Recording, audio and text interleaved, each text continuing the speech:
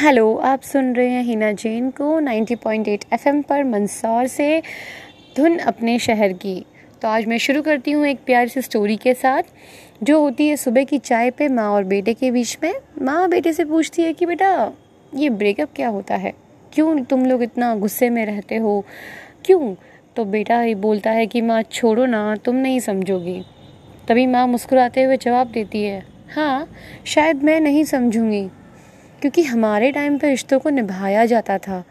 रिश्ते कैसे मेंटेन किए जाते हैं, रिश्तों में समझदारी क्या होती है, रिश्तों में समझदारी क्या होती है और रिश्ते को कैसे समझा जाता है, सामने वाले की बात को गुस्सा ना करते हुए कैसे समझना है, ये हमें बखूबी आता था।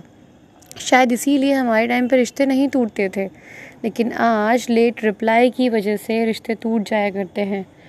उस वक्त का सब्र और विश्वास कितना स्ट्रॉन्ग रहा होगा, कितना मजबूत रहा होगा जब हम चिट्ठियाँ लिखा करते थे।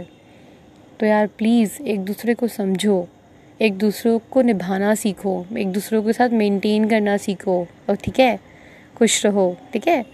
ऐसे रिश्तों को तोड़ा नहीं करते, क्योंकि सबसे आसान होता है रिश्ते तोड़ देना, और सबसे महंगा और सबसे टफ पार्ट होता है रिश्तों को निभाना। रिश्ते निभाना सीखो, तोड़ना नहीं, ठीक है। Stay tune to happiness, stay tune to life. Thank you.